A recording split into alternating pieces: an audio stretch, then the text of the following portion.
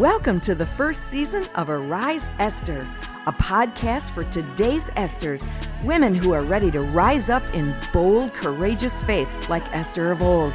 She stepped up to lead when life was tough and hope was dim, but faith was fierce. Hi, I'm Dawn Scott Damon, your podcast host. I get to talk to some of the most resilient women on the planet. They've all tackled difficult life crises head on and triumphed. And now we're here to help you do the same. So turn it up, Esther. This is your moment. Arise. So today we're talking about raising teens. And that is by no means an easy subject, nor is it an easy task. But my guest today, you're going to love her. She's an author, a speaker, a licensed mental health counselor, a life coach whose passion is encouraging others when life doesn't fit that storybook image. Her new book, Fledge, Launching Your Kids Without Losing Your Mind, is a personal handbook for parents in this season of raising and releasing kids. And by the way, endorsed by Focus on the Family CEO, Jim Daly. Mm-hmm. She has been featured in the Chicken Soup, For the Soul, Washington Post, and For Every Mom publications. She's a former teacher and a school counselor. She was twice awarded the Touchstone Award for Teachers, worked with teens for over 30 years, and you wouldn't know it because she doesn't even look 30 herself. She writes about faith and family and beyond that storybook image, as we mentioned.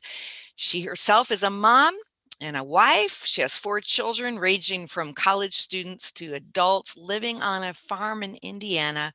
Would you please welcome with me today my guest, Brenda Yoder. Hey, Brenda. Hey, Dawn. Hey, I'm so glad to be here. Thank you for being with us today. Man, you're gonna tackle a tough subject, raising teens. And a lot of people think that's a piece of cake, but you know, that is no easy job. It takes a lot of finesse. It takes a lot of God's grace. Tell us a little bit about yourself. You've been working with teens for over 30 years. I have been. I started teaching teens in our youth group and Sunday school class when I was just in college. And I think I've just had a passion for adolescence. My own adolescent experience was filled with an eating disorder. And so I have always kind of had an interest in kids who are going through tough times, you know, in their own journey. And then we have had 4 kids ourselves, and they're all 3 years apart. So we've always had kids in different seasons. So we had a middle schooler, you know, for about 13 years straight.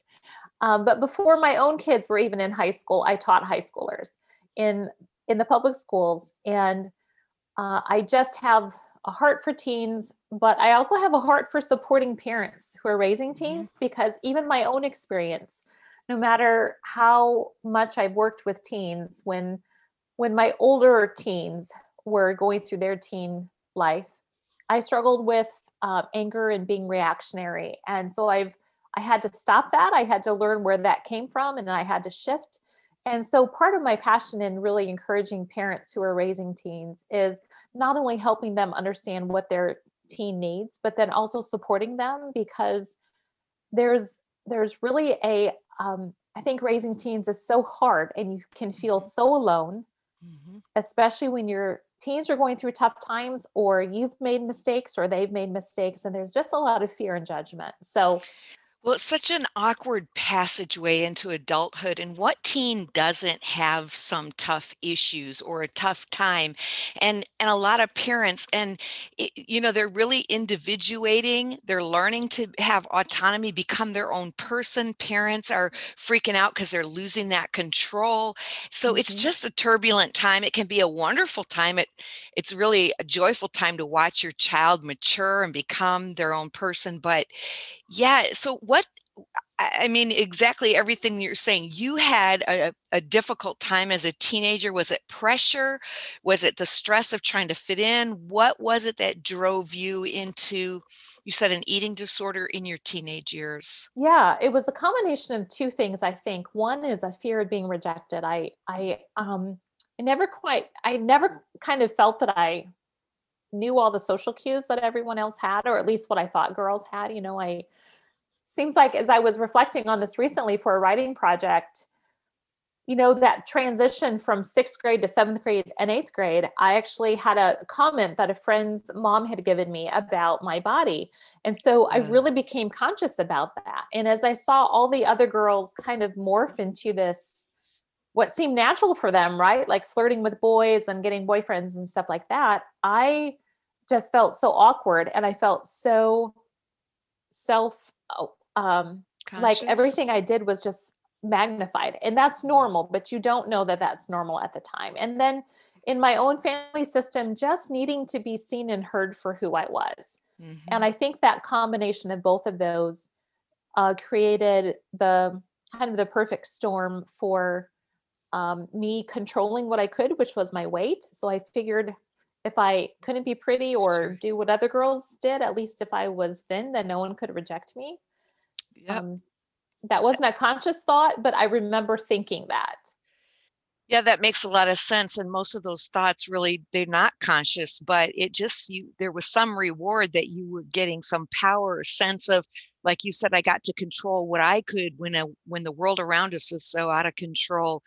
And I think every teen has a moment, some way more than others. I know I did too, as well, going through and being an abuse survivor, getting to that point in my life where I didn't want my body to develop. I didn't want to appear sexual. It was a difficult time. But what are the challenges that our youth today are facing? I can't even imagine raising a teenager today. Right. I think that there are pressures on two sides for both boys and girls. So even just thinking about body image, there's this great pressure from social media, both from girls and from boys. That's interesting. I haven't thought about it from the boys' angle, but you're so right. Keep going. Yeah. So for boys, it's this need to appear kind of buff and ripped and the perfect masculine body. And then for women, for young women, for girls, it's the perfect, flawless picture. And so with Instagram and TikTok and Snapchat and all the other apps that they're using, technology all the time, it's kind of this constant demand for beauty and appearance, which really isn't their authentic selves. And so there's pressure there. And then there's that internal pressure that all of those images or messages give them. So again, normally we feel self-conscious and normally we want to fit in and normally we want to have acceptance and know that we're validated. But technology just creates even more messages on top of that. Yeah, like you said, it's so magnified today. Right. And then the pandemic in itself is creating another layer of isolation and loneliness and lack of friends, lack of affirmation, lack of hope. So normally we were kind of on this trajectory of teens being impacted by technology. And I would even say pornography is a big influence. That's not something we talk about a lot, but the last several years, I have spoken about teen dating violence and healthy relationships in our public schools locally. And that's a real influence, even though no one will come out and say that it is. So even the pressure that, because pornography is so accepted, the thoughts and ideas about relationships, what relationships are and what girls and boys think about sexuality and all of that is being influenced by pornography and social media. And so there's just a lot of messages in addition to all of the other tumultuous things that normally go on during adolescence. Right. So in addition to everything that they, traditionally have dealt with, we have this society today, as you mentioned, that is just heaping on more and more stress and living your life in front of a camera. We're a nation of voyeurs. We're a planet of voyeurs. We're watching everybody live. We're playing the highlight reel on Facebook, but that's not reality. And so I have to imagine even teen depression, suicide, as you mentioned, the isolation, the pressure. How does one support a parent that's trying to raise children in this environment? You said you really are an advocate for parents as well. Yeah, I think to encourage all parents that first thing is that you always do the best with what you know at the time. And I think of like being a parent who 10 years ago technology was up and coming. So kind of on this new phase of parenting with technology. And I think parents are still in that realm, even though we've been really in it for, 10 or 15 years now. But encouraging all parents to know that no matter what's happening around you, kids are still kids, teens are still teens. They still are looking for that love and affirmation and to be seen and known. And one thing I like to really talk about is relationship parenting versus performance parenting. Hmm. So we Yeah, can what's kind of, that? yeah. So it's something that I often teach about and talk about, and it's in Fledge.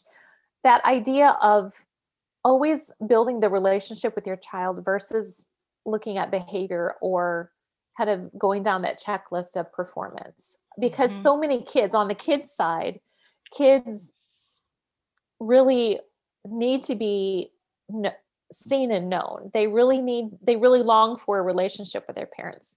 But yet so many kids feel like they aren't performing up to their parents' expectations, even though I think even the best meaning parents don't intend to put that on their kids, Hmm. but we kind of do. Right. So, really looking at building the relationship with your child, no matter what they're doing, no matter what bad things they're doing or negative things that they're doing, no matter what the behavior is on the onset or what is reoccurring, there's something underneath those behaviors that is a need that the child is trying to get met.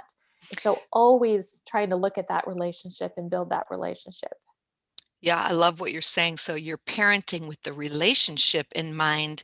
You're not parenting with the performance. Mhm. And I think we've come a long way because I remember, when the boomers were being raised and Gen X, that we began to understand the damage we were doing when it was just all performance oriented. Mhm. But still, we have a long way to go. And so kids today, they've got all this pressure, but if they can have this relationship with their parents and this bond, doesn't that safeguard them in many ways from some of the pitfalls? It does. In fact, if you, one of the resources that I like to recommend for parents, especially for pornography, is Protect Young Minds. You can go to their website and find a lot of their resources. But um, the the studies are showing that what is a good preventative against kids being involved in pornography or kind of getting pulled down that hole are these genuine relationships. Mm. It's that family time, it's family activities. But at the core, it's that relationship with the parents that doesn't change, that even though a child may be acting like they don't want a relationship with you, right? For anyone who's had a teen knows that their moods swing like Jekyll and Hyde, and you The- don't ever know what may come out of one of their mouths. I remember for myself that when one of my teens, had said, I hate you and all this other stuff, and you think, oh, a relationship with me is the last thing that they want. No, what they really do want is a relationship with you, but they also want to know that no matter what they do, that you're still for them. And I think that's the false perception of having a relationship with them doesn't mean that you're their friend. It still means you're their parent, but a parent is someone who is for their child and for their child, even in the midst of addiction or depression or whatever is going on in their world. And the thing that I often hear from parents is we look at whatever's going on or whatever tension is going on with our child as how it is affecting us. Well, they did that and they shouldn't do that. Why? Because I'm the parent. They should be giving to me what I expect. And I went through that. That was one reason that I was reactionary and I had to give up my rights and I had to learn what wasn't working well so that I could do what needed to be changed. And part of that is we are the adults, right. and yet we tend to expect adult-like behavior from our teens. And while they may give it some of their time, their brain is still developing. And we now know that the brain isn't fully developed until they're 24 or 25. So Right. they they're responding often out of that decision-making part of the brain, up what we call up from the upstairs brain, when the downstairs part of the brain, which is that emotional part of the brain, that impulsive part of the brain, is still developing. And it takes all of adolescence and young adulthood for both of them to catch up. And so part of encouraging parents is just helping them understand what all is going on with their teen, because there's so much more that's happening, even biologically, and happening in their world that we don't see on the outside. We may just see their surly behavior, their disrespectful remarks, their unkept rooms, or their lack of motivation. And we just may chuck it up to them being lazy and entitled and all these other things, when really there's so much more to it. That's so important to hear, because I think you're talking about a time when we don't know what's going to come out of the kid's mouth necessarily, but sometimes we don't know what's coming out of the parent's mouth. Parents are being triggered. And as you say, overreacting in times, instead of shaming messages and you're lazy and giving them labels, to give those messages that say, I'm for you, I'm on your side. I don't have to embrace every behavior to love you. I can love you well and still not like what you're doing. Some parents, I think, feel like if I show love to my child, somehow I'm approving of their behavior. I'm approving of you as a person, as my child who I love. We're going to get there with the other stuff. You're going to grow, but right? Messages that say, I'm for you, I'm on your side, I believe in you, you're going to make it. Those are the things that are critically important as we're raising our kids, correct? Yeah. And I think what you were saying is that balance that parents have to have. So there's a balance of, I'm for you. I'm really hurt by the decisions you're making, or what you're doing isn't okay. But at the end of the day, our kids need to know that no matter what happens, mom and dad still see them as a whole person. And I think we tend to put shame and blame and guilt on things that our teen feels as part of their identity. And so that's kind of that fine line of saying, no matter what, I will love you. But what you're doing is not healthy. What you're doing is not okay. It's not okay that you talk to me that way. Right. And I think of one of my own kids that there was a time, this is the thing that I realized about, it was almost like God showed me a perspective that I had never seen before. And I think as parents, we know that we will always love our kids, right? Like we know that even though they disappoint us, or they may do something that just makes us so angry, we know that we will always love them, because they come, right? They come from us. I mean, we love them. We lay our life down for our kids. Right. But our kids don't know that, right? They really don't know that. So when all they hear from us and see from us is anger, disgust, shame, what they're not doing well, just negative, negative, negative, they don't know that. Like they take their cues from us, right? And so I remember, I think one of my kids just saying, all you need to say is, I'm proud of you. And I thought, well, they should know that. Don't they know how proud I am of them? Well, no, at that point in time, they didn't. They were 14 or 15, and all they heard probably was critical words from me from the minute they got up till the minute they went to bed. Even though I knew I loved them, I was proud of them, they literally don't hear those things unless we tell them. Yep. That's a really good point. And I like how you're bringing that out, because I think that we cannot bless our children enough with those words of affirmation and those words of encouragement. You mentioned a moment ago your book, Fledge. Tell me about that. What is the Fledge process? Yeah, so the Fledge process is that multi-layered process of starting to let go, really from the minute we bring the child home from the hospital, or we assign those adoption papers, because really from the minute they come home, right, God is growing them with that word you talked about, autonomy. And I'm watching that. We have a brand new grandchild, and our very first one, and I'm watching that happen even with my children with their new child is every new stage, right? He's already growing away from them. And so fledge is for a young bird to develop strong wing feathers that are ready for flight. Mm, And it's based on Psalm that's good. 127, which is like arrows in the hands of warriors are children born of one's youth, which means that God intends for these arrows not to be kept in our backpack, right? Or in the quiver. They're meant to be released. Yes. And it takes a warrior to do it, which means we have to be strong. Mm, And we've already talked about some of those fledging principles, which are giving up control and developing autonomy.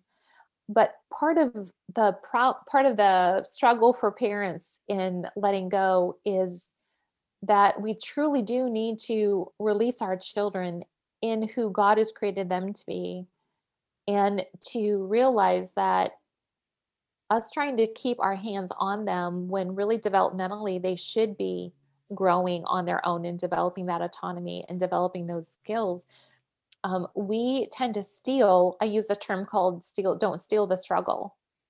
And that's so good. as we see kind of a generation of kids with entitlement and not knowing how to problem solve, and because parents are helicopter parents or they're trying to micromanage their kids' lives, and kids will tell you, my parents don't think I can do it. Like those are the messages we give our kids when we try to do things for them or don't let them struggle in developmentally appropriate areas for them to figure things out on their own. And so Fledge really is a book not just about releasing your kids, but it's also kind of a devotional built in there for moms during that time, because we deal with so much as our kids are letting go. You're midlife, you are facing, that this changing family that that continues to morph and change until your last one leaves.